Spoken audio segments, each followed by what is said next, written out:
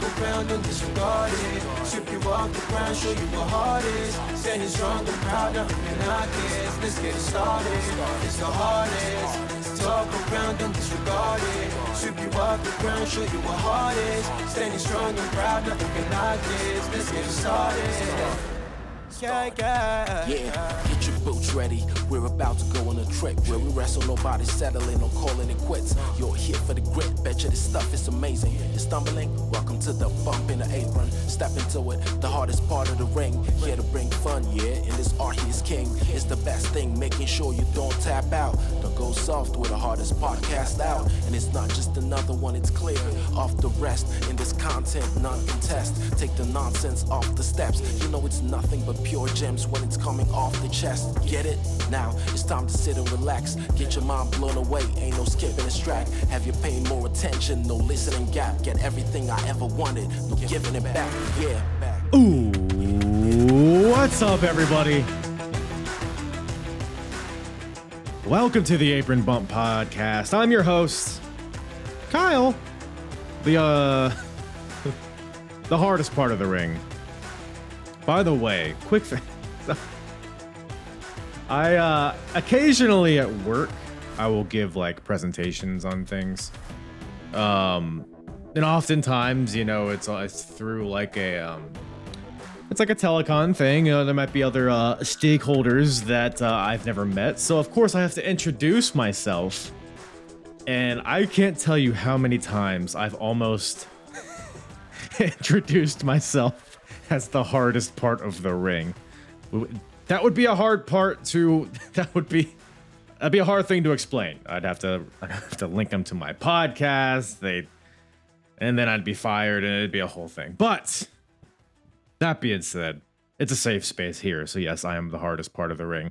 How is everybody doing today on this lovely, whatever day you're watching or listening to this? It's cold as tits. Fuck me and my tight butthole, dude. I'm a chilly boy, let me tell you. Here in Virginia, we get a lot of not to kick it off red hot with weather talk, but man, we have a very mild what do you call it? Climate here in Virginia. Whenever it peaks below or above that medium, 40 to 80 range. Oh, daddy, do I turn into a pussy. But it may be cold outside, but it's red hot. Sorry, I'm in a weird mood today. It's red hot in jolly old England in June of 2016. That's right. Progress Wrestling. Chapters 31 and 32. Pairing these chapters together as they are a mere week apart. Chapter 31 coming from Manchester. Chapter 32 coming from the usual London, England, in the Electric Ballroom. Holy guacamole! What a collection of shows here. As far as like a 1-2 punch here. I mean, this was just because a lot of times these like Manchester shows, which by the way, I mean, they're I don't want to say they're B shows, but like it's definitely a newer audience for them. I guess not. I guess it's a lot of bleed over, but you typically get the bigger shows in the ballroom in London, but here in Manchester, they put on a huge show. By the way, I'm going to list the cards off in the description, and I'm not going to rattle them off here because we'll pretty much touch on everything, some more than others, but we'll give everything at least a little poke and a tweedle, you know what I'm saying? So, but basically what I'm saying here is that this from top to bottom, I mean, in ring, I mean, some of the best stuff that I've seen from Progress up to this point. We got a lot of things happening, major story beats. We got, maybe a title change here or there. Who knows? We got blood feuds. We got the Atlas Championship tournament continuing. We got the tag team titles being defended. We got the women's division cooking. the Progress World Championship. I'm not even going to say what happens because there's, whew. But I mean, just overall, just outstanding matches from top to bottom, and I'm looking forward to talking about it here. But we should take a step back.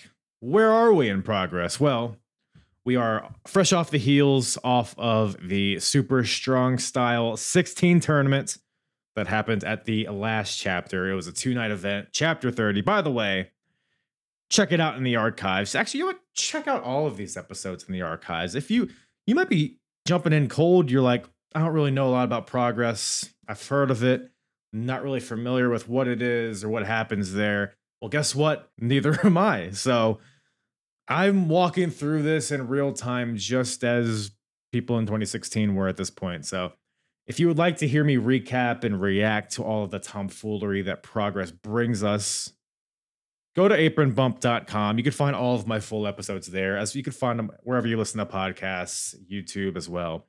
But you can go to apronbump.com and you can filter down on the episodes tab at the top. You can filter down to whatever promotion or era you'd like to hear me recap. I do a lot of stuff, lots of different eras, decades, promotions, big and small, all that stuff. But you can select Progress Wrestling, and that'll filter you down to all of the chronological reviews that I've done of each chapter, starting from chapter 1, every single chapter up to now, which is chapter 31, 32.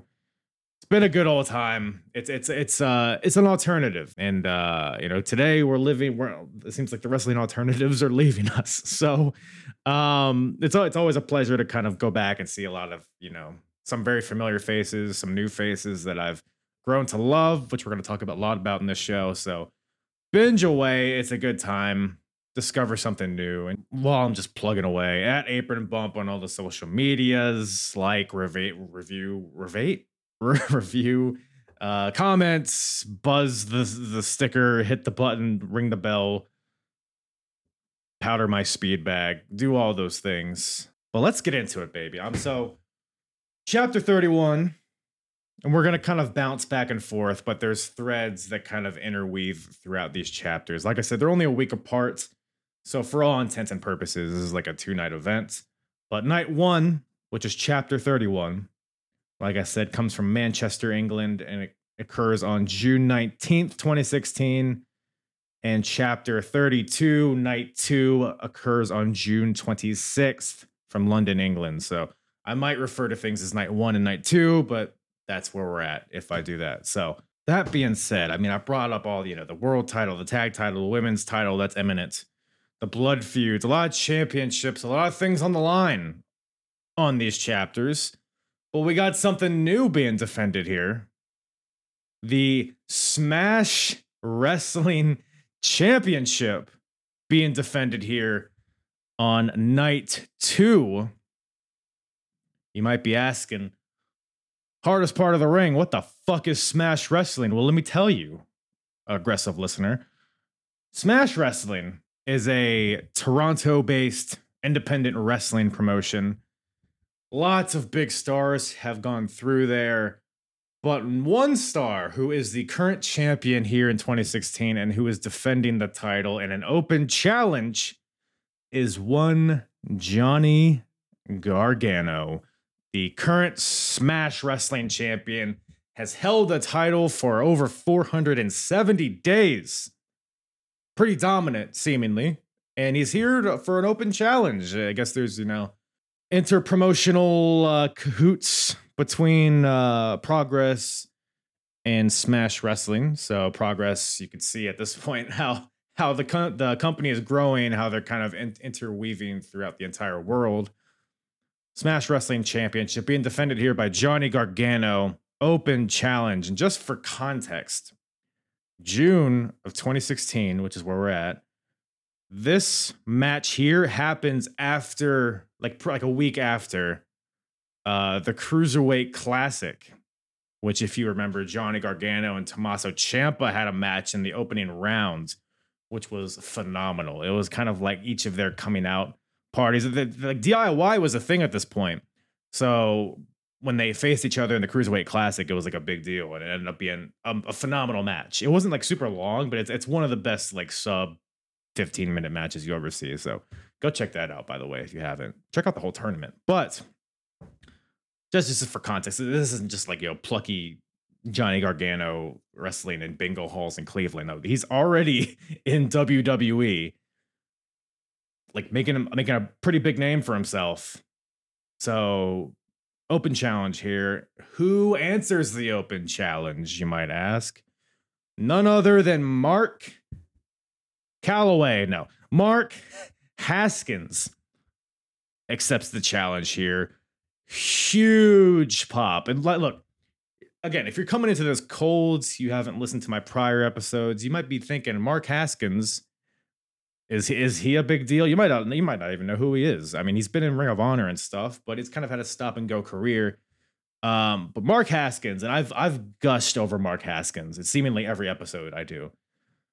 He's one of those. I'm fascinated by the ascent of Mark Haskins, because it's not just me who's gushing over him. Like the Progress audience, just the organic support that he's garnered, because he came into Progress very early on, like some of the first 10 chapters. He was what was his nickname? He was the not the show stealer, the star attraction was his nickname. And he was when I first saw him, I was like, oh, it's kind of like Kmart Adam Cole. Like that's kind of, and it's funny because they actually had a match in the early chapters, but that's what he was. Like he wasn't particularly exciting in the ring. Like he was fine, but he didn't really stand out to me.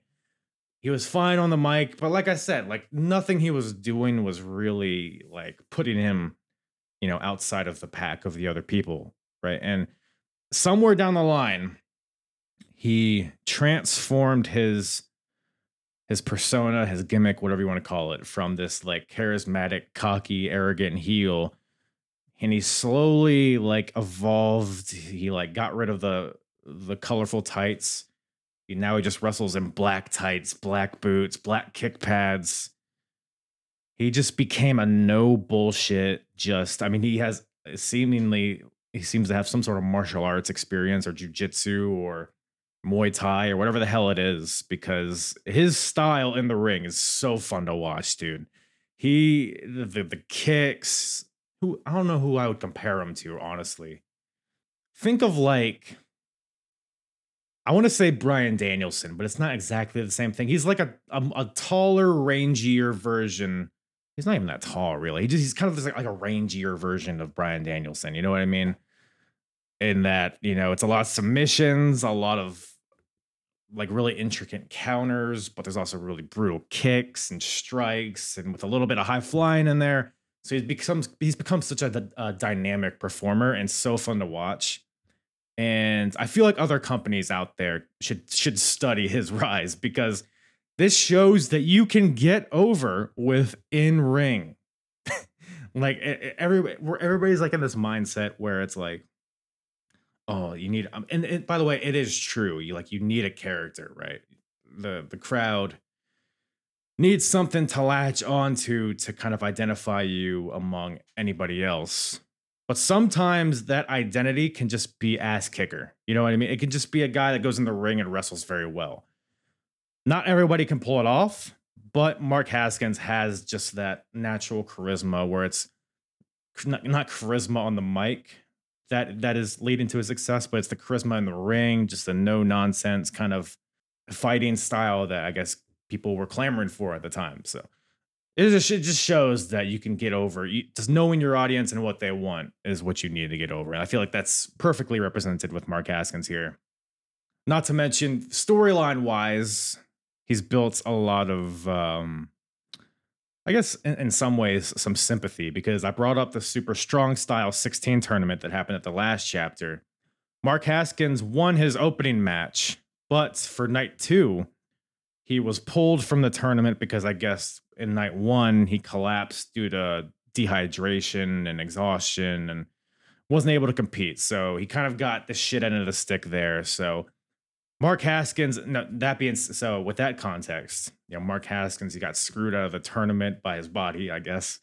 So now he comes out here to challenge for a title. So the crowd, probably one of the biggest pops of either of these two chapters, is Mark Haskins coming out to take on Johnny Gargano. And if you know these two guys, you know we're in for a treat. It was like I don't want to say a dream match, but I was excited for this one, and it definitely met my expectations for sure. I mean, it's kind of weird starting out here with maybe my match of the month here.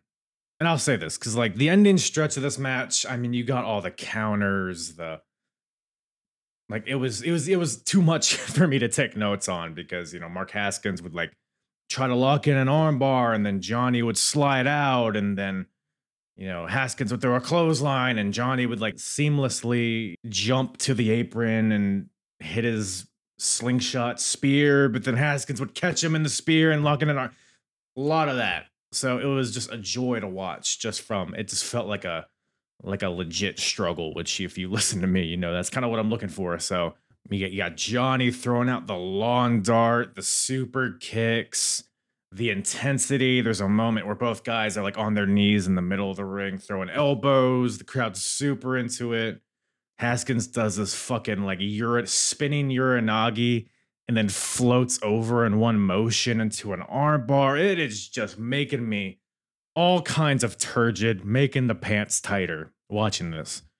But the thing that I love about this match here, and again, hearkening back to a previous chapter, a few months ago, Mark Haskins wrestled in Progress. He wrestled Tommaso Ciampa, which of course is the DIY brother of Johnny Gargano, even to this day. In that Ciampa-Haskins match, Ciampa came in with a lot of fanfare. Like, he was relatively new to Progress. People were happy to see him. Guy coming in from another country that we've seen on our TV. Oh, it's fun. But Haskins, and this just kind of solidifies the point I was making earlier about Haskins. Haskins represents Progress. He represents the company. He represents the style, the British strong style. The crowd loves him. There's just an innate support for this man. So, and it's unpenetrable no matter who he's facing, whether it's Ciampa or Gargano, even though they're big stars.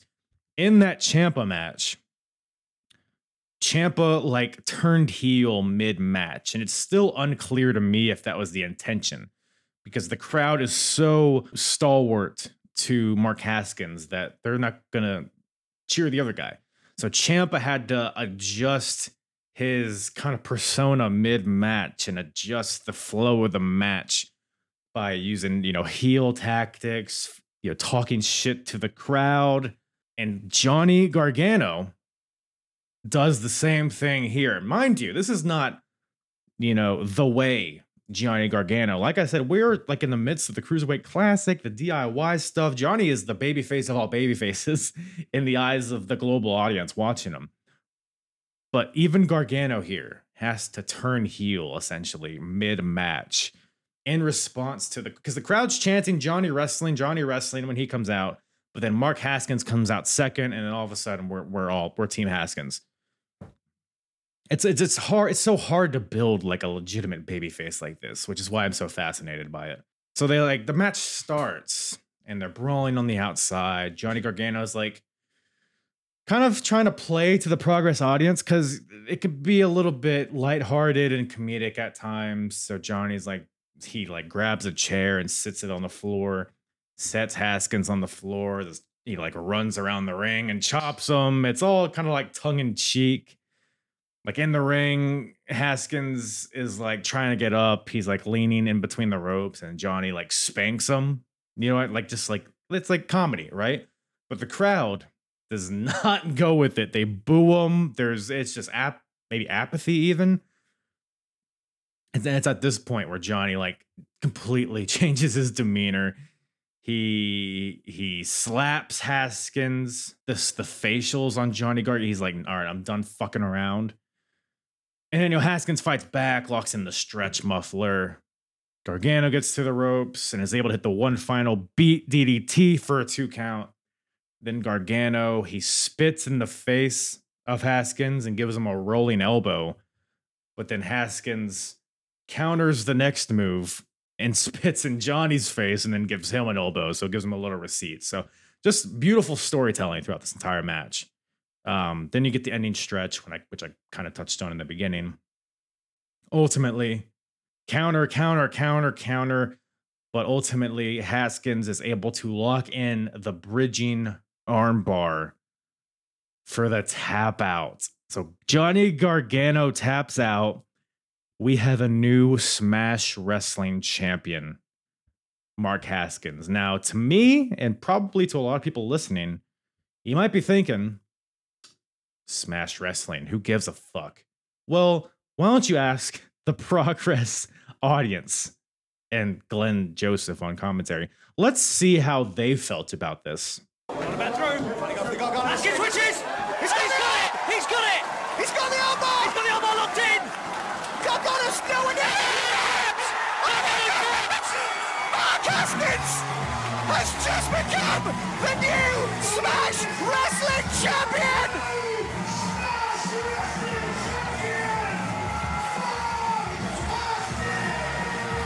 Holy shit! Ladies and gentlemen, mark the date, Sunday, the 26th of June in 2016.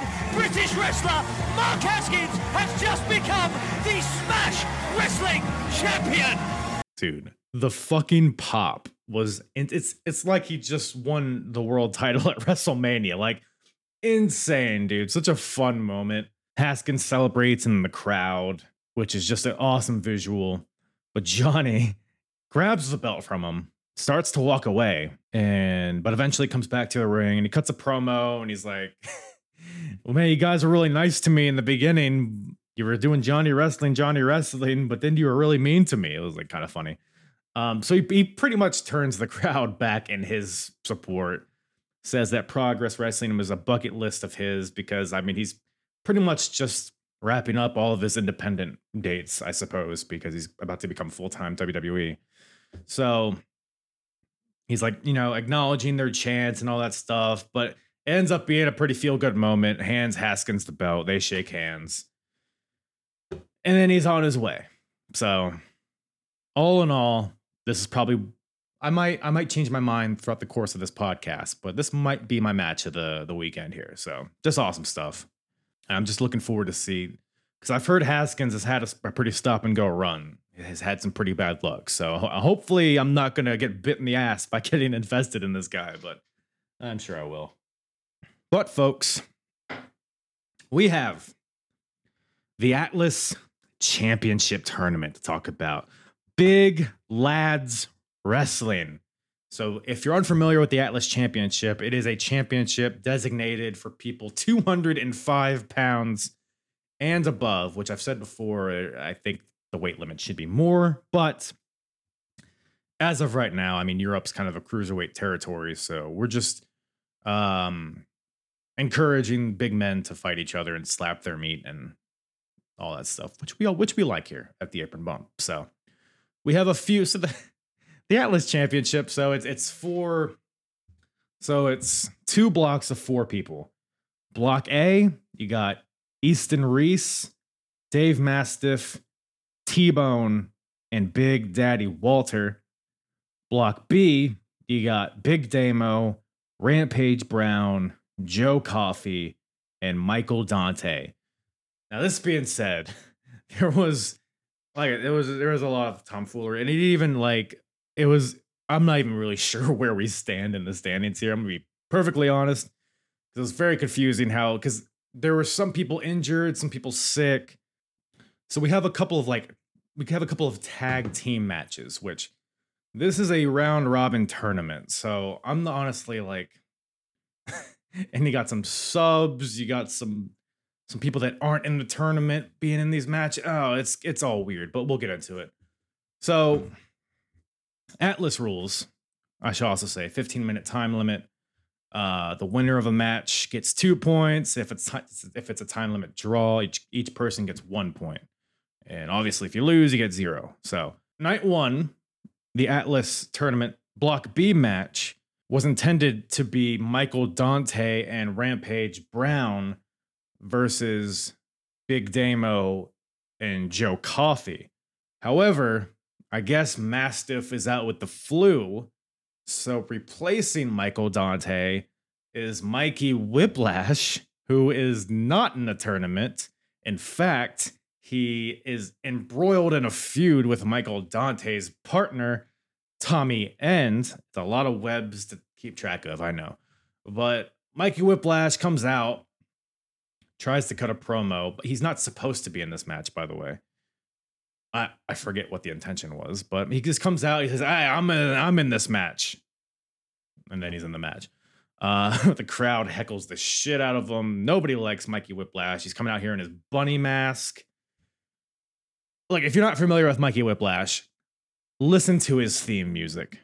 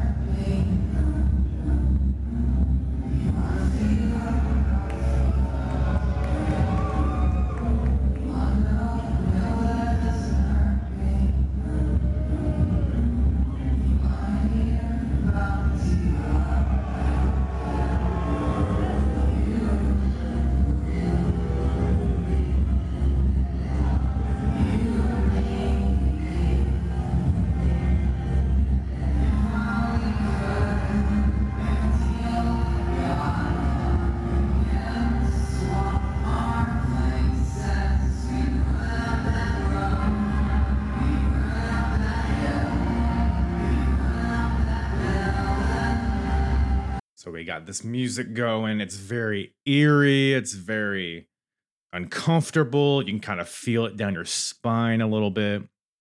And then the man comes out. I'm going to try to paint a picture for you. Comes out in a bunny mask, like a demented rabbit of sorts. He's got thigh highs. He's got the tights. He takes off the mask. There's face paint underneath of it. He's a very uncomfortable looking fella. Then he tries to cut a promo, crowd tackling him, yada, yada, yada. Match gets underway. Mikey Whiplash, who is teaming with Rampage Brown, wants no part of this. So it's essentially a handicap match. So it's like, why is Mikey in this? I don't know. Maybe he's just trying to fuck over Rampage Brown, I guess. I don't know. But this allows, the numbers game allows Damo and Joe Coffey to get the win.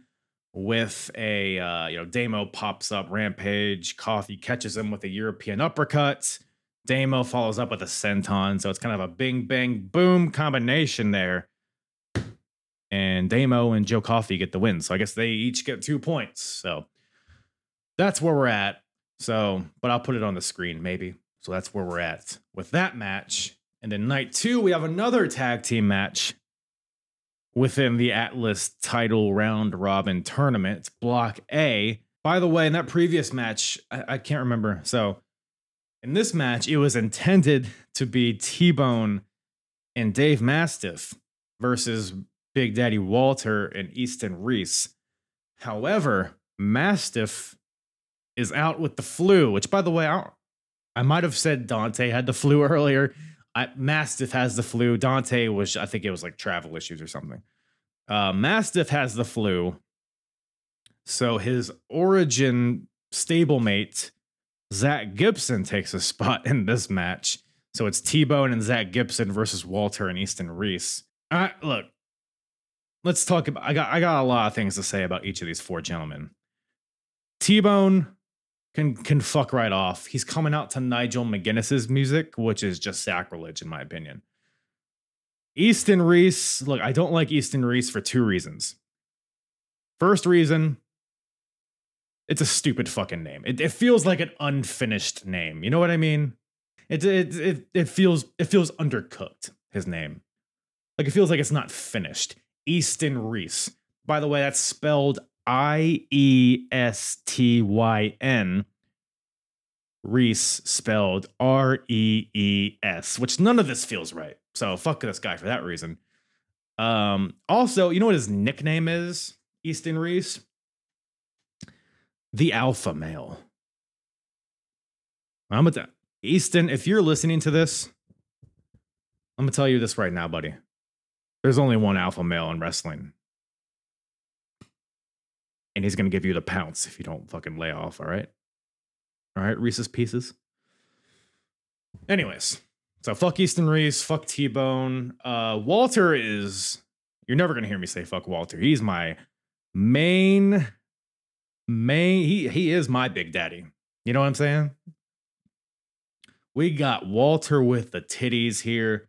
Very different from, not very different from modern day Gunther. I mean, aesthetically, it's very different. But he's Walter, you know, because like he's had a few appearances in Progress up to this point. And in fact, I think he's borderline a jobber. I mean, he got his first win at Chapter 30, I believe, after like 4 or 5 losses or something. So Walter is still very early days as well, but I can see him in real time becoming that ring general. I can see him becoming what he is today, the longest reigning Intercontinental Champion, and he's here. Chop Walter is here. I'll just say that. He is just, the crowd is getting with his chops. He's starting to feel like a monster, and the crowd's getting behind him. He's building that presence in real time as I'm watching this. So that's a pleasure to watch. Probably the star of this match. In ring, I would say, but ultimately the highlight of this match is Zach fucking Gibson, dude. Holy guacamole, this guy is tremendous. Zach Gibson has got some heat, brother. Nuclear. My wife said my wife hates when I say nuclear. Nuclear heat. I mean, so in modern day times, you know, when like Dominic Mysterio or Don Callis tries to cut a promo, it's just buried in booze, and we get that here with Zach Gibson. Just a boy, howdy, the crowd does not like this. He's not a very nice man, I guess. Gibson keeps trying to, he always does his spiel in the beginning where it's like, I'm Liverpool's #1. I'm working on my Liverpool accent, by the way. Scouse. I'm trying to become a Scouse here. Liverpool's #1. He wants to be Progress's #1. And then Europe's #1, the world's #1. You know the deal, right? He does this before every match. The crowd eats it up in a negative way. He's like, I'm gonna tell you what. What the fuck was that accent? He's like, I'm gonna tell you what I'm gonna do. I'm gonna rip your arm behind your back and I'm gonna make you tap out. He says what he's gonna do. I can feel myself being berated for my accent. That's a tough one. But all that to say, Zach Gibson is just, he's a monster, probably the best heel in Progress at this point. I would say, yeah, he's the #1 heel in Progress. I can say that pretty confidently. The match itself, though, pretty fun. Big lads wrestling. You're never gonna hear me complain about that. This match represents, as all these kind of Atlas title matches, they know what they are, right? We want to see big strikes. We want to see meat slap, sweat fly, big guy do drop kick, clap, clap, clap. Let's throw each other with suplexes, show our strength. Love it. Love every second of it. Ultimately, Gibson, who is the smallest gentleman in this match, which is not, it's a pretty rare occurrence, honestly. I should say Easton Reese has T-Bone and a stalling vertical suplex. Zach Gibson comes from behind Reese, kicks him in the leg, rolls him up, stacks up Reese for the quick, cheeky victory. So Zach Gibson gets 2 points for his boy Dave Mastiff, and T-Bone also gets 2 points. I believe T-Bone's in the lead here because I think this is his second win in Block A. So that's where we're at. It's just fun stuff, fun character stuff here, and Atlas title is, I support it wholeheartedly.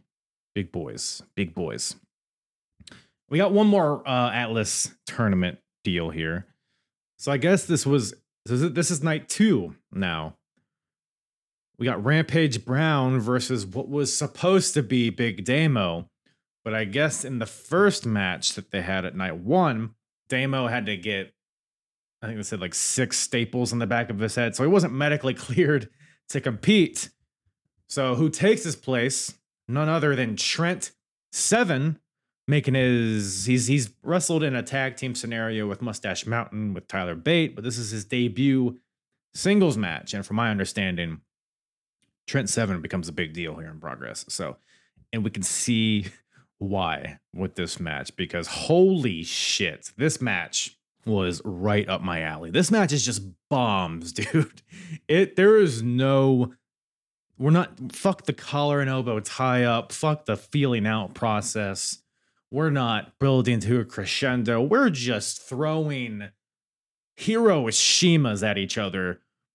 I mean, Trent Seven, bell rings, spinning back fist, dragon suplex. Rampage rolls out of the ring. Trent just spearheads him with a suicide dive, but Rampage blocks it with a forearm. Trent fights back, throws a chop. Rampage evades it. Trent's hand hits the post in the most sickening sound I've ever seen. Rampage gets the advantage. Trent fights back, eventually hits the suicide dive. We're back in the ring. There's chop battles. You chop me, I chop you. Fighting spirit. Suplex. Let me just give you a German. Let me give you a dragon. Let me give you a suck me off. Just hits the mat, pops up, grab you, throw you, put you in the dirt, knock your dick in the dirt type of match that daddy fucking likes. It's just super high energy, high pace, and from the opening bell, at some point they're like taking turns suplexing each other, and then they both just collapse at the same time. They fight their way back up. Trent hits another dragon suplex. Rampage comes back with a huge power bomb, drives him through the ring. Trent kicks out.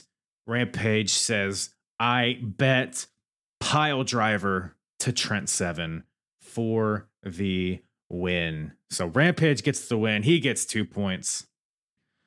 So he's at 3 points, I believe. I believe everybody's like pretty close. So, nobody's really running away with it at this point, but Rampage gets 3 points. I think ultimately it's going to be Rampage. If I had to guess, and I could be wrong, I would say because it's 2 blocks, the winner of each block faces in the finals. I would venture a guess that it's ultimately going to be Dave Mastiff versus Rampage, because they're 2 of the Progress originals. And Dave Mastiff is with the Origin. The Origin has heat. Rampage is a crowd favorite. He's a cult favorite. I think that's where we're going here, but that could be wrong. I mean, Walter's gaining steam. Joe Coffey's making an impact. He's coming out here with like the Iron Man mask and the music. So people love him too. So who knows? But my estimation is Mastiff versus Rampage. But we'll see. We'll see where we end up with that.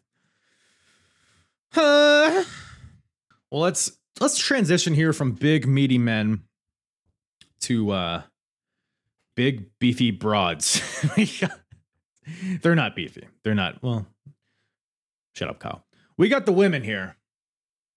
Wrestling, women's division. So at this point in Progress's history, there is not yet a Progress Women's Championship. However, it has been announced, I believe it was at the last chapter, maybe 2 chapters ago, that the next Natural Progression Series, which is a single elimination tournament, that is going to be to decide the inaugural Progress Women's Champion.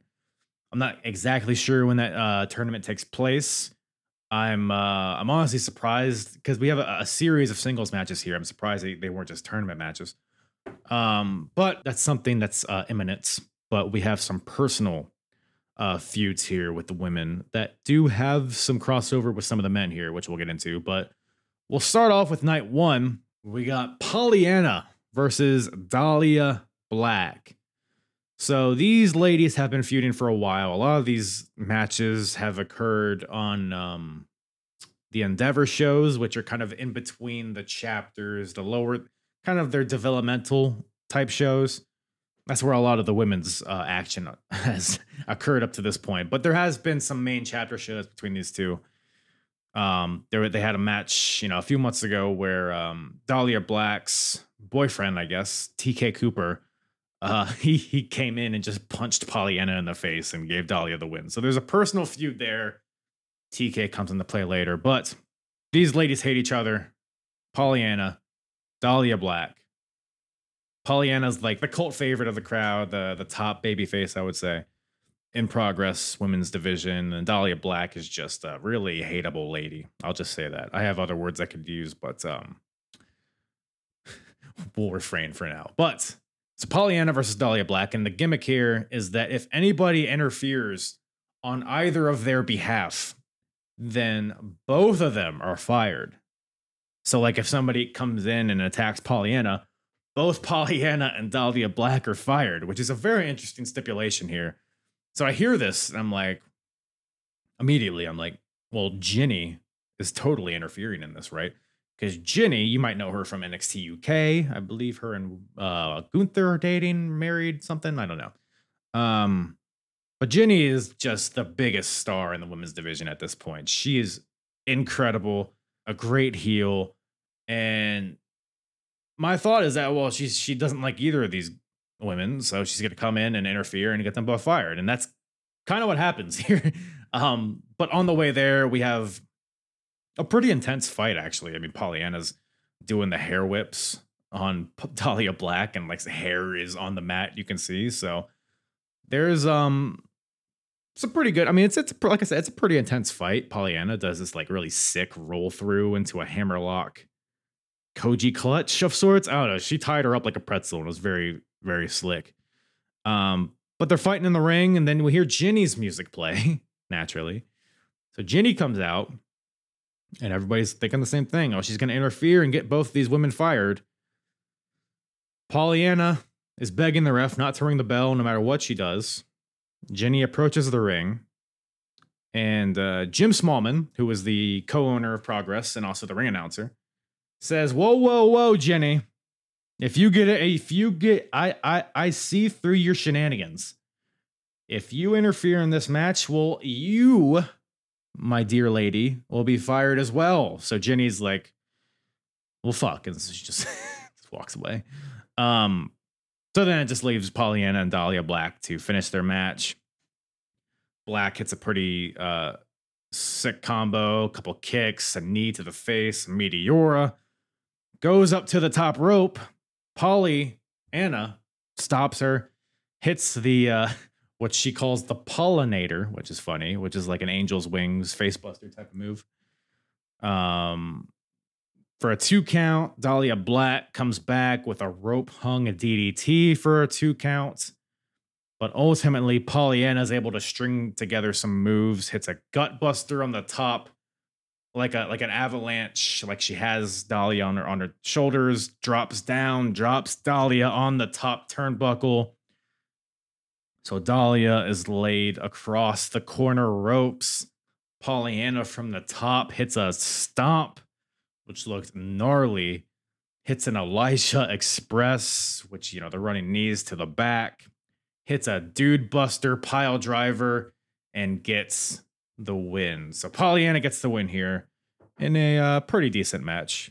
And, kind of branching off of this feud, because Dahlia's man's is TK Cooper, and their whole thing is that they come to the ring, they make out a lot, they're obnoxious, they have sex in the middle of the ring. It's a whole thing, right? But to help to even the odds, someone comes to the aid of Pollyanna to neutralize TK Cooper of sorts.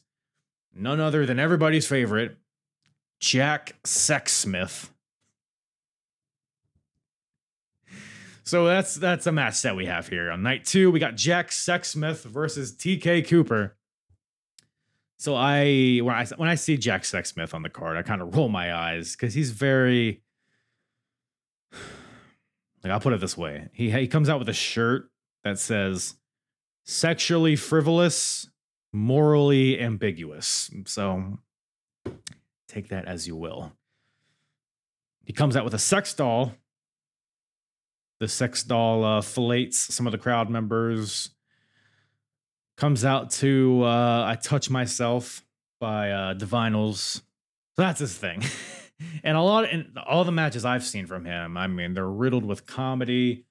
His tights will come down. He'll give the guy a stink face. He'll molest Jim Small. Like, he does all that stuff, right? I was pleasantly surprised with how awesome this match was. I actually thought this was a damn good match. I mean, TK Cooper, who, if you're not familiar with TK Cooper, think his aesthetics remind me of TJP a little bit. TJ Perkins, he's New Zealand. I know TJP isn't, he's Filipino, but it's a fine line. You know what I mean? And I say that as a Filipino, by the way. But TK Cooper, he's kind of got that pretty boy look, but this is a pretty hard-hitting match here. TK starts off with a Pearl Harbor job to Jack Sexsmith at the bell. Sexsmith fights back, hits a dive to the outside, throws him in the ring, hits a knee drop from the top rope. So immediately it's established that Jack Sexsmith is not here for games. Well, other than, maybe pulling out Mr. Kako. Mr. Kako, everybody. So we're all familiar with Mr. Socko, right? Mick Foley, he'll pull out a sock and put it on his hand, and he'll lock in the paralyzing hold on his opponent with this sock. Mr. Kako, I don't know, why don't you all take a guess on what Mr. Kako is if you haven't listened to a previous episode. Mr. Kako, so Jack Sexsmith reaches into his tights, pulls out a condom. Is it used? Is it unused? It's unclear. Looks pretty worn to me. But he puts the condom on his hand, but Dahlia Black stops him from doing anything with it. And I'm reading my notes, and I was doing speak to text for these notes, and my Siri heard me say Mr. Taco instead of Mr. Kako, which I think would be a good female alternative for this maneuver. But Dahlia stops Mr. Kako from using his cock. I don't know. It's a whole thing, but the ending stretch here gets pretty good. Jack Sexsmith with a sunset power bomb. Dahlia's getting involved, slapping Jack Sexsmith through the ropes, distracting him on the outside, which allows TK Cooper to hit a baseball slide on him. And of course, she grabbed the condom from him originally to stop it from going down the gullet of TK. Put egg on her face because Sexsmith was prepared. He came out here with two Kakos. The first was from the front of his tights, and the second was from the back of his tights, among other things. So he pulls out his second Kako. That's a real note. That was a real note that I took. There's a second Kako in his ass. Is something that I typed with my hands. But TK, he kind of he fights back, hits the most beautiful scissors kick I've ever seen in my life. I would think that caught me really off guard. It looked brutal, but the second Kako is able to cock TK, I guess. But as Sexsmith is beating on TK Cooper, at some point the ref takes a tumble. They run into the ref's down, and then Travis Banks slides in, gives Jack Sexsmith a brainbuster, slides out of the ring. TK Cooper hits him with a punch to the back of the head, gets the pin. So TK Cooper wins, and his New Zealand brethren, Travis Banks, has debuted in Progress Wrestling. So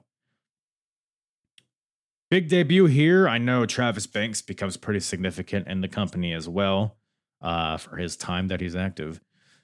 And if the crowd isn't familiar with him at this point, there's a lot of "Who are ya?"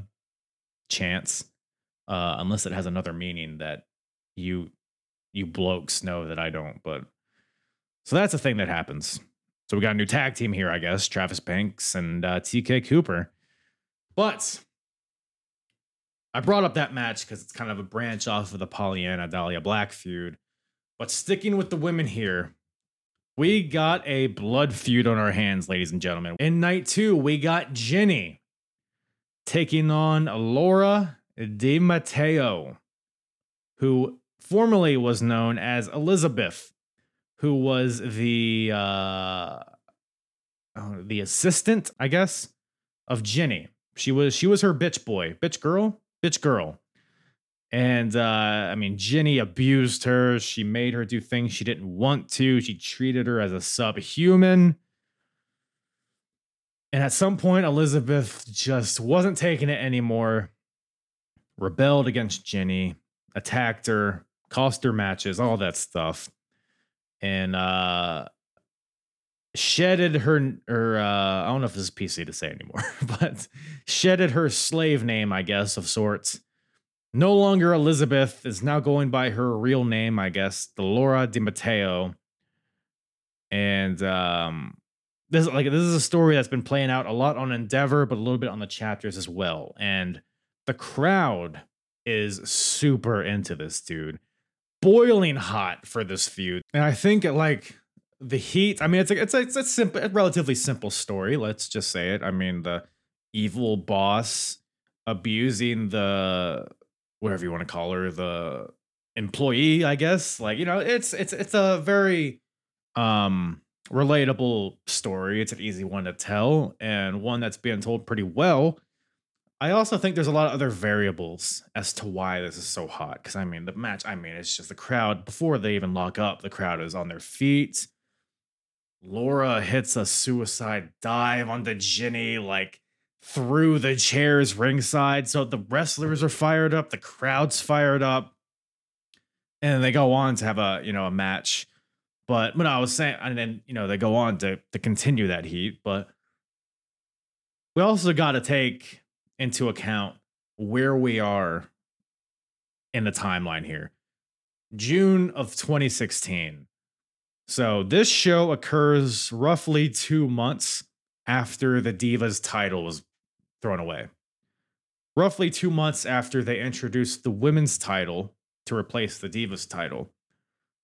Why that is significant is because this is kind of the beginning periods of the women's revolution, quote unquote, in the WWE. You got your Charlotte, Sasha, Becky, Bayley. This is all very current at this point. The NXT women's division's on fire. The women's division and main roster is starting to get more time, more spotlight. There's just an overall groundswell for women's wrestling in the entire world, really. So people see this in WWE and obviously are going to be hungry for this. The Progress audience is for this in their country, their city. And this is what we're getting here. We're getting a good feud, a feud that's gotten time and effort. So the crowd is just wholly supporting this, and I can't blame them. But I will say, though, the match itself, I think at some point, Laura Di Matteo, I think she might have gotten her bell rung at some point because it's a little botchy. I mean, she slips on a top rope Frankensteiner twice. The first time she just falls to the mat. The second time she eventually fights and hits it. But there's a lot of missed timing. Unfortunately, there's and then the finish is kind of wonky too. I mean, on the way there though, Jinny hits a nice Styles Clash for a 2 count. Laura comes back with a code breaker backstabber combo for a 2 count. Jinny hits an X Factor face buster for a 2 count. The crowd is biting on every near fall, by the way. So it's a very well done match, I guess, on the way to the finish.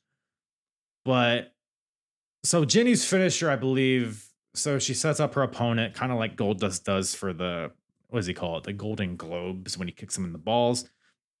So Laura's kind of got her legs in the corner, in between the second and third ropes. So she's stuck there. And I believe Jinny goes for a code breaker type of deal, jawbreaker of sorts. But Laura holds on to the top rope. Jinny falls to the mat. Laura rolls out of the corner into a roll-up jackknife type of pin for the win out of nowhere. It looked a little wonky, but the crowd popped regardless. So maybe it doesn't matter. But so Laura Di Matteo, she beats her evil boss out of nowhere. But Jinny is not happy with this. She will not take any of this. Attacks her after the bell, lays her out, leaves or starts to leave. And then Laura grabs a mic as she's on the stage, as Jinny's on the stage, says, "This isn't over." All right. This is my Italian accent, by the way, everybody, because Laura Di Matteo is Italian. She says, "This is not over." That's just Irish. What do Italians say like? Frank, help me out. This is not over. You are going to have to kill me. That's whatever. She says this is not over. You're going to have to kill me. So the story's is evidently still going. And like I said, this was not a tournament match for the title.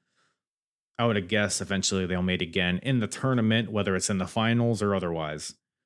So the story's red hot.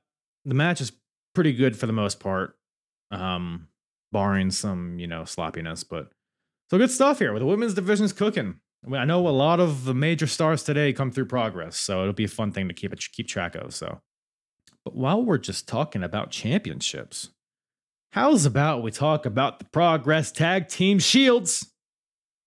That's right. We don't have belts yet still. These fucking assholes are carrying around 2 halves of a shield. The London Riots, the new Progress champions, they won it at Chapter 30, Night 1, are here defending the Progress titles, the tag team titles, against the Dazzler team. The team of Daryl Allen and Earl Black Jr. And you're wondering, by the way, I'm laughing reading this because of the Dazzler's entrance here. Now, I'm going to play you a clip of their... So the Dazzlers come out, both of them. They raise their hands up in the air, which is a common thing, right? When somebody makes their entrance. Yeah, they're proud of themselves. I'm going to play the entirety of their entrance. Not the entirety of their entrance, just the portion where they are standing still on the stage with both of their hands up. I'm going to play. Just don't fast forward. Don't hit the +15 gimmick. I know it's what you guys do. Don't do it. I want you to sit in it. Sit in it. Just let it engulf you. Even if you're just listening, just know that nothing is happening. Just know that these guys are just standing on the stage with their hands up in the air. Let's hit play on this bad boy.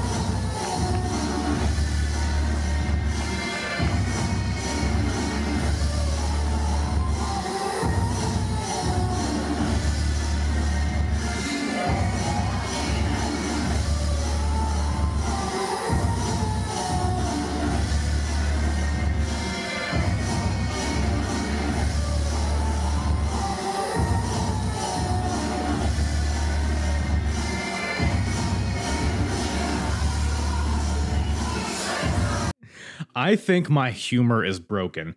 Maybe I'm the only one that finds this funny. Because you see in the ring, Jim Smallman, who's the ring announcer, and he's just throwing his hands up in the air like, I don't know, man. I don't know what to do. The people, because they make that the stage, there's like people set up on the stage, so everybody's just like uncomfortably looking at them. It's good shit, pal. So immediately I'm a Dazzler team, Mark. But they're going for the tag team titles here. The London Riots being the champions, of course. This match was fucking fun, dude. I mean, this was so the Dazzler team, they had a street fight at the last chapter that I was kind of iffy on, just because I don't know, maybe it's where it was in the show. It was very fatigued. Or I was very fatigued by the time I got to the match. The crowd was very fatigued, so the crowd didn't really respond to the match. But the Dazzlers got a chance to shine here, and I am a big Dazzler. They're just great shitheads. Like they're kind of smaller guys, I guess, but they're just like they're punks. Like they're just assholes, and their style kind of plays off of that. And they got the London Riots, of course, who are just like the APA but better wrestlers. You know what I mean? They're just brawlers. Typically, they're brawlers. They're known for their brawling, their street fights, their punching, they're all that shit, right? The power moves. But it was very interesting because both James Davis, Rob Lynch, the London Riots, they take turns just wrestling each of the Dazzlers. They're chain wrestling. They're reversing. They're rolling through hammerlocks, headlocks, all this shit. It's very, very clean, actually. So that was fun to see. It's also, I mean, because I feel like the London Riots have been facing the Origin for 5 years at this point. So it is refreshing to see them fight another team. The Origin and the Sumerian Death Squad, it seems like those are the only teams they've faced for the past couple of years. So it was a refreshing set of opponents here for the London Riots. Couple fun sequences, double teams by the London Riots. They, a boot to the right, boot to the left by both guys, some sentons. So it's very seamless. Double team combinations. They do brawl to the outside eventually, of course. I think they actually make their way to the stage area, which is like an elevated stage with like stairs going up to it. One of the London Riots just fucking shit cans one of the Dazzlers off the stage into the crowd. We get my favorite spot in wrestling of all time, the assisted abdominal stretch. The Dazzlers, I forget which Dazzler it is. I think it's Earl Black Jr. has Rob Lynch in an abdominal stretch, and he's reaching over to his Dazzler partner, Daryl Allen, and he's pulling the spot, right? So they do this a few times. The ref is like, "Hey, what's going on back here?" And he's like, "Oh, I don't know. I'm just I got him in the hold. I'm not doing anything." So they do that a few times, and then Rob Lynch reverses the abdominal stretch, locks in Daryl Allen in the abdominal stretch. And then Earl Black Jr., who's on the apron, he's kind of like jawing with the fans, but he still has his arm reached out to help his partner. Rob Lynch grabs Earl's hand, and Earl, unbeknownst to him, helps Rob Lynch do the assisted abdominal stretch. I can do a whole podcast on this move. I fucking love it. So just very fun stuff throughout this entire match. James Davis gets a hot tag. Finley rolls onto both guys. The second one, he does it like to Daryl onto Earl. Daryl Allen locks in his like Indian deathlock submission on Rob Lynch, which he calls the Allen key, which is fun. But Lynch is able to fight out of it. Spears Allen for a 2 count. Lynch goes for a spiral tap, which is Big Bastard doing that was very impressive, but misses. Allen kicks him, hits a rolling cutter for a 2 count, but ultimately the London Riots hit the pop-up spear for the win, which one of them throws the guy in the air and the other guy hits him with a spear on the way down, which looks sick. And that gives the London Riots the win. They retain their titles in their first defense. And just a really fun match. And they only have one defense this month, but they do come out briefly for night 2, where it is announced that at Chapter 33, they will be defending their Progress Tag titles against War Machine, a.k.a. the Viking Experience, a.k.a. the Viking Raiders, a.k.a. whatever the fuck. Hanson, Rowe, you may know them today as Eric and Ivar. But, man, 2016 War Machine versus the London Riot. Sign me the fuck up. Let's go. Hype for that. Should be a good time. The London Riots have been made at a point that they want to defend the titles against people from all sorts of promotions, all the countries and all that stuff. And we're starting out here with one of the most prominent U.S. independent tag teams of the time, War Machine. So that will be fun for sure. But while we're talking about the tag team titles and the tag team division, I gotta give a shout out to another candidate for match of the weekend or match of the month. We got the Dunn brothers, the team of Pete Dunne and Damian Dunn versus FSU, the team of Eddie Dennis and Mark Andrews. By the way, shout out Dunn Brothers Coffee. I don't know if that's is that just a Minnesota thing? Let me see. My wife's her father's side of the family is from Minnesota, which is where this place originated, and they will I mean, their coffee is good, but they have some breakfast sandwiches that'll make you slap your mother's tits. They're so good. Holy shit. So shout out Dunn Brothers, sponsor me. But no tit slapping in the, well, there might be a few. So we so the Dunn Brothers, you know, Pearl Harbor job to the big. I mean, there's a lot of PHJs on this show to Mark Andrews and Eddie Dennis, but FSU makes the hot comeback. Dual topes to the outside. They do it once, they do it twice. The crowd's chanting one more time, but Eddie Dennis, who's a big boy, he says he can't do it a third time. He's winded. But thank goodness, Mark Andrews has a Rey Mysterio mask in his trunks, hands it to Eddie Dennis, transcends him into Eddie Mysterio. So he's able to hit that third tope to the outside onto the Dunns. So, but they pretty much maintain this pace through the entire match. It's just a very high energy tag team match. Not a lot of tags being made, but whatever. Let's just have some fun spots. Let's make it an ROH scramble match, which is kind of what this is. A lot of things happening, a lot of crazy spots. I'm going to do my best to paint the picture here. So Mark Andrews moonsaults from the apron to the outside onto Pete Dunne, turns it into a tornado DDT on the floor. Back in the ring, the Dunns fight back.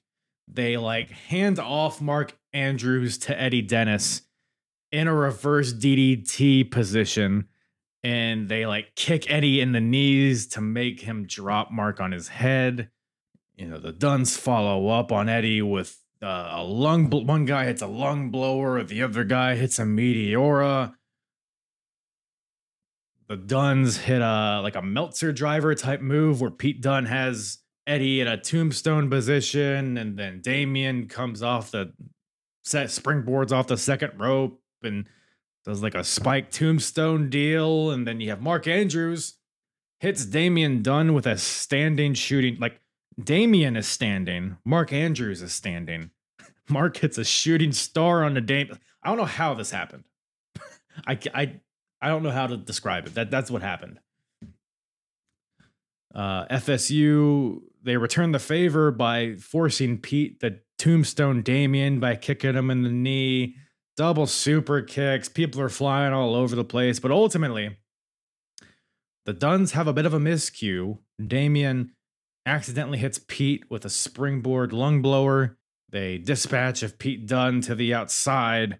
Mark Andrews in the ring hits a avalanche poison rana to Damian Dunne. And then Eddie hits the next stop driver with an assist from a double stomp from Mark Andrews.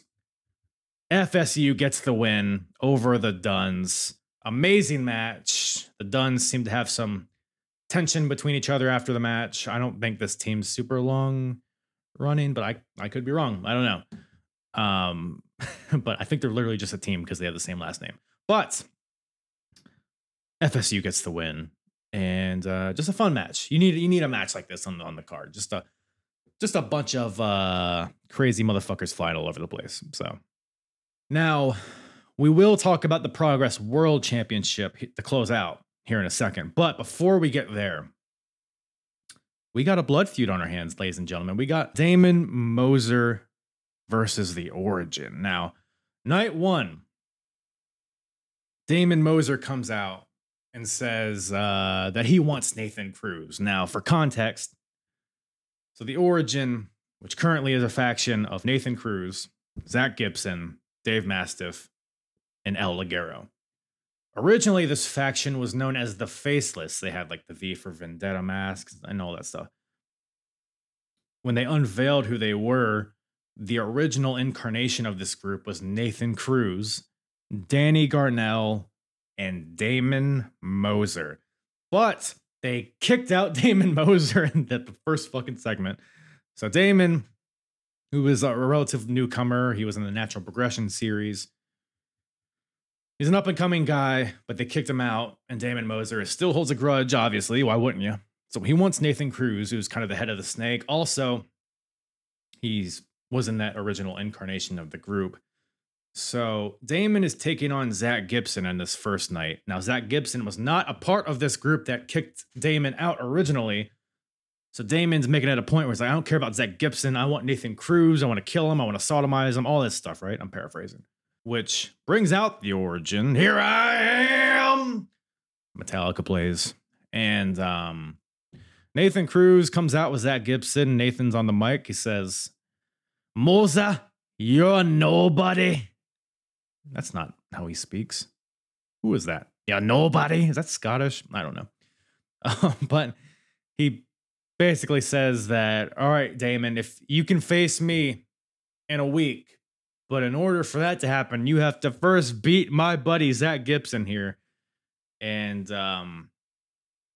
Bob's your uncle. That's what happens. Damon Moser gets the...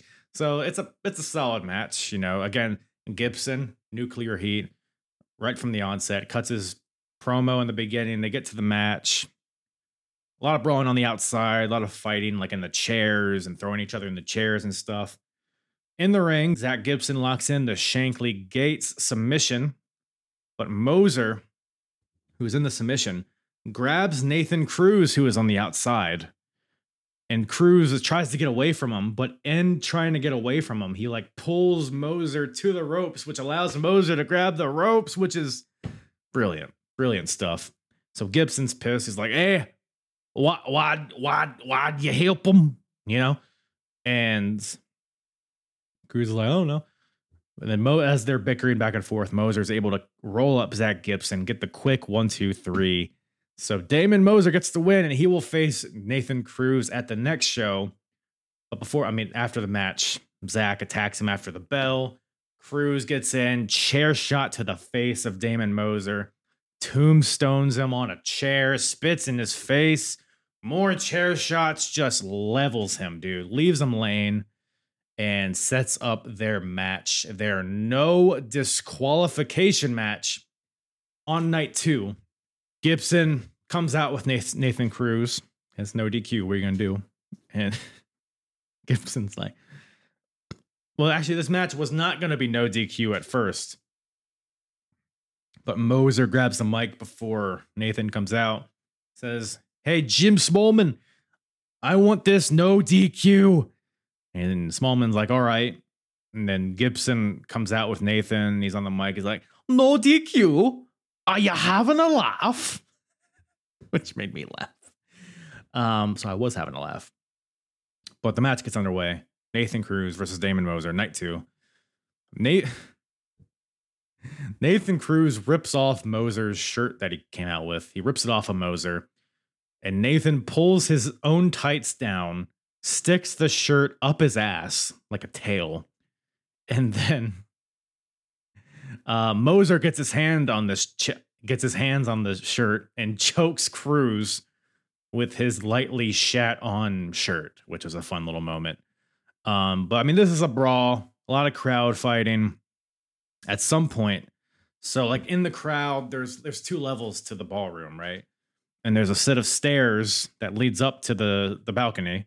And they're fighting on the stairs, like in between the 2 floors. So they're like, I don't know, maybe 6 feet up in the air. Nathan Cruz goes to suplex Damon Moser off of this balcony. But Moser fights out, super kicks him, and Cruz takes a bump off the balcony onto a bunch of set up chairs, which I can't imagine felt good. Gnarly looking. Moser has the advantage, of course, does his little spot where he runs around the ring and drop kicks Cruz into more chairs. Back in the ring, Cruz fights back, hits a backdrop onto another setup chair in the ring, beats on Moser, some more chair shots. Moser fights back, hits him with a crazy chair shot to the back and then one to the face. So they are kicking the hell out of each other in this match. Moser at some point pulls out a toolbox, which I guess was a calling card of the Faceless, which is a callback to their previous faction, which is the whole reason we're fighting. So I do like that bit of storytelling here. Moser DDTs Cruz on the toolbox. Moser hits Cruz with a coast to coast with the chair in front of his face, which is very impressive. But Cruz is able to kick out of that, fights back, locks in a cloverleaf. Moser gets to the ropes, but Nathan Cruz doesn't care because it's no DQ. Again, it's more subtle elements of storytelling here. Cruz gets rolled up, kicks out. Cruz hits Moser with a chair to the face, gives him a little receipt for the previous one. And then Cruz goes to the toolbox. What does he pull out? A cord of some sort. Couldn't tell you what kind of cord. But Cruz ties Moser's wrist to the top rope with this cord. Moser fights out of it. He's still tied to the top rope, but he's able to hit a knee trembler to Nathan Cruz, which is his finishing move. But Cruz falls backwards, and Moser's still tied to the top rope, so he can't make the pin. So he's like panicking. He's like trying to get it untied. Jim Smallman ends up getting up and untying him. He's able to make the pin, but it's been too long, so it's just a 2 count. And then Moser sets up a table, which British tables are more unreliable than my ex-girlfriend. There are I don't know what you people over there put on tables, but it can't exceed 50 pounds, I guess, because these are just the most brittle pieces of shit I've ever seen in my life. We've seen it in previous TLC matches that Progress has had. But Moser sets up Cruz on this table in the ring. The table does begin to bend, but it doesn't break.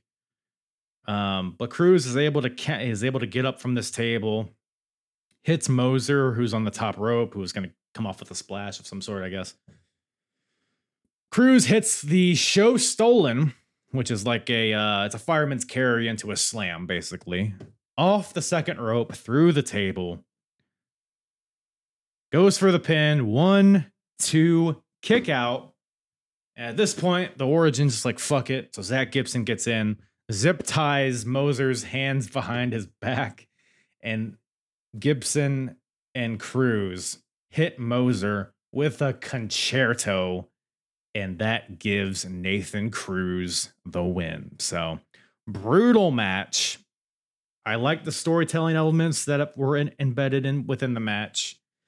Good story. It's a long-term story. It's a fun, unique match. I mean, I liked it. So the Origin gets the win. Cruz ends up on top. But I will say this. Damon Moser really got over this month. I mean, with his win over Zach Gibson in the first night, and then this match with Nathan Cruz in the second night. I mean, Nathan Cruz wins, they leave, but the crowd is chanting Damon fucking Moser on his way out. So he's very successful month for Damon Moser, as far as I'm concerned. And like I said, he's a relative newcomer. He was kind of undescript for a long time. He's like just another lanky, weirdly built guy, but kind of made a name for himself here. So we'll see what happens with him. But with that brings us to the Progress Wrestling Heavyweight Championship. We got the champion, Marty Scurll. He is going to be defending it the first night.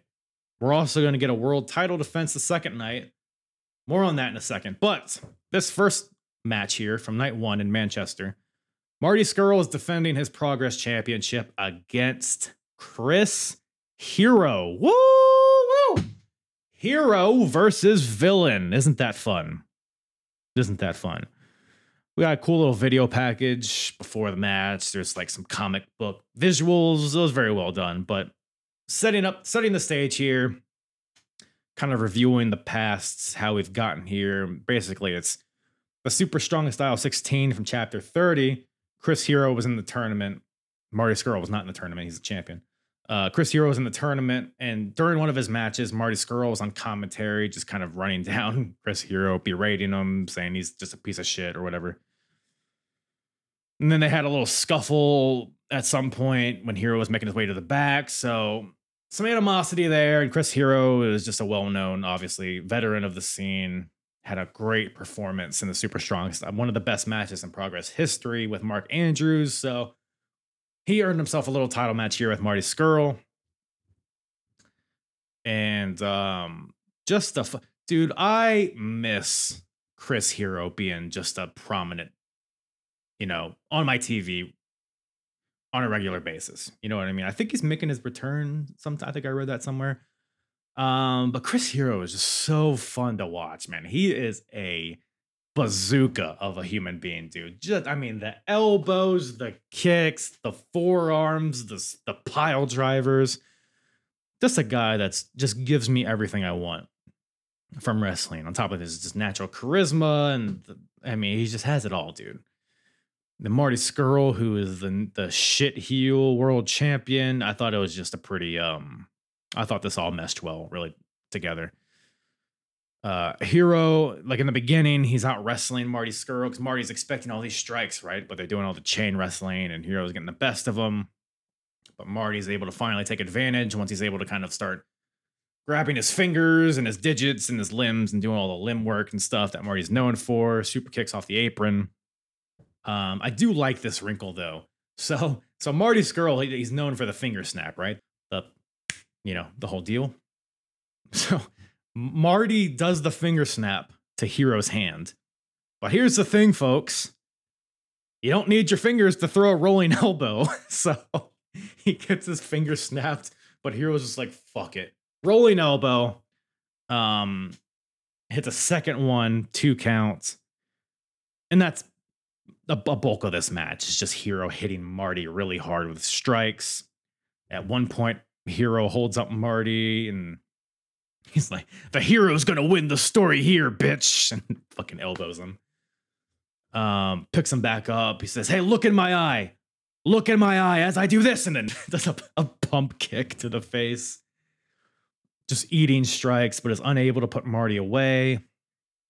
Hero finds his way on the floor at some point, and Marty hits him with a super kick off the apron. Hero no-sells it. Marty hits him with a second one. Hero hulks up. Marty hits him with a third one. And then I think he lays him out at that point. But a lot of strong style elements here. We got Hero with a ripcord rolling elbow with his elbow pad down for a 2 count. So Marty's showing a lot of resiliency here. Chris Hero at some point goes for a moonsault off the top rope, but misses. Marty leaps on top of him with a chicken wing, but Hero gets to the ropes, but Marty's able to eventually hit a Gotch style pile driver. 1 kick out. Hero kicks out at 1. The crowd's on their feet.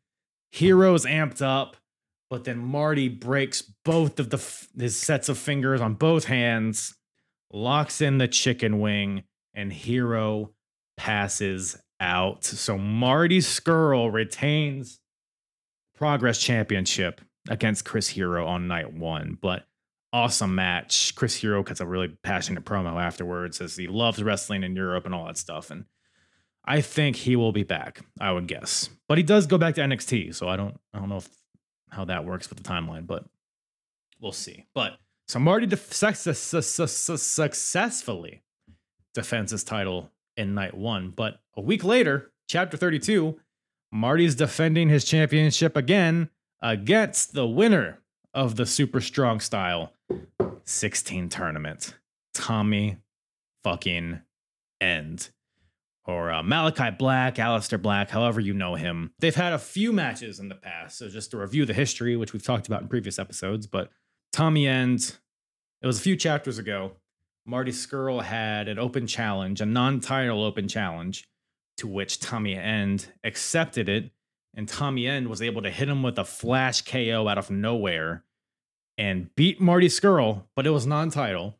But that earned him a world title match at the next chapter, to which Tommy End had Marty beat, but that goddamn Mikey Whiplash interfered and DQ'd Tommy End, so cost him the championship, essentially.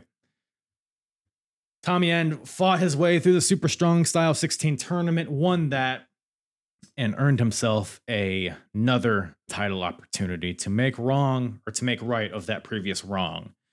So, lots of history here, and this is the main event of night 2. Lots of counters. I mean, they've had 2 matches previous, so they have everything scouted. It seems like the first goddamn 10 minutes of this is just like chicken wing, blocked, black mass, blocked, kick, blocked, and elbow, blocked, super kick, just kidding. I caught it. Like, it's a bunch of, they have everything scouted, which makes sense with the story, right? Because they've faced each other a lot recently. So Marty is able to hit the Gotch style pile driver again, but only gets a 2 count this time. And then we got some shenanigans. It's a decent match, right? Of their 3 matches I've seen so far, this is probably number 3, I would say. But that being said, there's and ultimately this isn't really the story here, which we'll get to in a second. But ref takes a tumble. I forget how. Who cares? But Chris Roberts, he's knocked out. Marty hits a low blow and then hits Tommy End with a Gotch-style tombstone. Ref comes to 1, 2, kick out. But then Chris Roberts, the ref, just rolls over and goes back to sleep, I guess. So Tommy End, as the ref is sleeping, taking himself a nap, Tommy End locks in the Dragon Sleeper onto Marty Scurll. Scurll taps out, but there's no ref to be had, so it doesn't count. Tommy lets go, tries to revive the ref. This is Scurll's opportunity to hit Tommy End with a low blow, rolls him up. Oh, wouldn't you know it, another ref's in. 1, 2, kick out. Paz, who's the second referee, is in there, and Marty's pissed. He shoves Paz. Paz shoves him back. And then Marty takes his umbrella and hits Paz with the butt of his umbrella to the face. Fuck off, Paz. He's out. He's dead. And then Marty takes his umbrella and hits Tommy End in the face with it. But Tommy no-sells it. Marty hits him a second time. Tommy End hulks up. Hits him a third time. And then Marty locks in the Dragon Sleeper with the umbrella. Now, mind you, this is not like a traditional dragon. It's like he has him in the Dragon Sleeper, which if you're not familiar with what a Dragon Sleeper is, it's like a guillotine. He has Tommy's face is in his armpit, essentially. Choking him out, Marty has his hands clasped behind his own back and has the umbrella under the throat of Tommy End, but it's all happening behind his back. So Chris Roberts, who is now revived, can't see the umbrella behind his back, and Tommy End passes out with this. So Marty gets the win here, or does he? Because Smallman, who's ringside, he's watching this all happen. He's like, no, turn his fucking music. Marty's music's playing. He's like, turn his fucking music off. What is that in your hand? And then Marty has the umbrella. He drops it. He's like, oh no, it was raining. So the match gets restarted. Marty goes over. Oh, all right, I'm a suplex. Oh, Tommy End hits him with a brainbuster. Goes to the top rope. Double stomp. Picks him up. Black mass kick. 1, 2, kick out. Suck me sideways. That was a fucking crazy false finish. Tommy End then gets 2 chairs. He's like, okay, I guess it's no DQ now. We're just using umbrellas. He sets up 2 chairs in the ring next to each other to make a bed of chair. Goes to, I guess, brainbuster Marty onto these chairs, but the lights go out again. This is how Tommy End was cost his previous match. when the lights went out and then they came back on, and then Mikey Whiplash was in the ring. But this time, the lights go out, the lights come back on, and there's nobody there. It was just the lights. Maybe it was just a malfunction in the lights. Maybe, I don't know. But this distracts Tommy because obviously he's very gun shy. He's had many interferences in the past after these lights out deals. But the lights come back on, and Marty's able to roll up Tommy End, who was distracted, rolls him up, feet on the ropes, and gets the fucking win. So Marty gets a win, another cheeky win. Tommy End is screwed out of the championship once again. And man, it's funny, like current day. I mean, that's the whole House of Black thing, right? The lights go out, they come back on, and they're in the ring. So it's fun. It's for a man who now utilizes this gimmick for his own self. He sure was fucked over by it a lot in his career. But maybe that's why he does it now. I don't know. But Tommy's pissed, of course. The ref, he's like, doesn't even let the ref hand him the title. He's pissed, and he gives Marty another black mass, knocks him out cold in the middle of the ring. Tommy's pissed. He leaves. He walks to the stage. He stands on the stage. And then, Pastor William Ever comes out. Bill Ever, some may say, who won the Natural Progression Series a few months ago and is awarded, through winning that, he is awarded a Progress Championship match whenever he wants, seemingly cashing in into the bank of money. Pastor William Ever comes out. Crowd goes banana, dude. Everybody's on their feet. The music plays. Pastor and Tommy End come eye to eye, and Tommy's like, go get him. William Ever storms to the ring, tells Jim Smallman, I want my title shot right now. Smallman, who has just seen Marty Scurll cheat his way to several victories, now is like, you know what? Fuck it. Let's do it. World title match. Marty Scurll defending against Pastor William Ever. Bell rings. Marty comes to. Clothesline from heaven. And you know what? I'm just going to play the audio of this.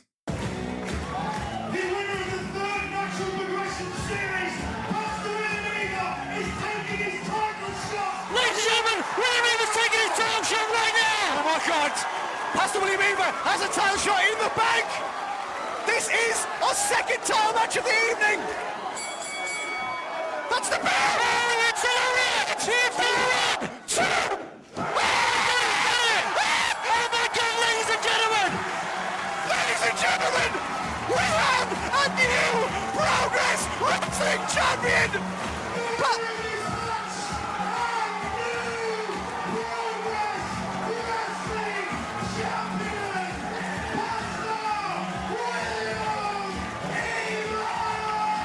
Ladies and gentlemen, it wasn't Tommy End, it wasn't the anti-hero who downed the villain, but it was in fact William Ever, who is right now our new Progress Champion. Oh my God. New Progress Heavyweight Champion, Pastor William Ever. The first ever Pro Joe trained champion. They're an in-house trained guy, new to wrestling, beats Marty Scurll to become the new world champion. Holy shit. By the way, he's the third Natural Progression Series winner. This is the first time a title shot was ever cashed in like this. So there wasn't like a precedent set before this. So it just made it all the more surprising. And like I played the audio, it was just a crazy moment. I've never seen a more rabid audience, like in a good way, right? Awesome moment, very surprising. And now Bill Ever's our world champion. So we'll see how that goes. But man, great stuff. Great stuff. What a way to end it, huh? Clothesline from heaven. We believe, they say. We believe. But yeah, I mean that brings June of 2016 to a close for Progress. What I mean, it's been a ride. You know, lots have happened. Lots of stuff has happened. But it was just a joy to watch, and hopefully it was a joy to listen to. So, but that brings it to a close, everybody. We got Chapter 33 coming up next.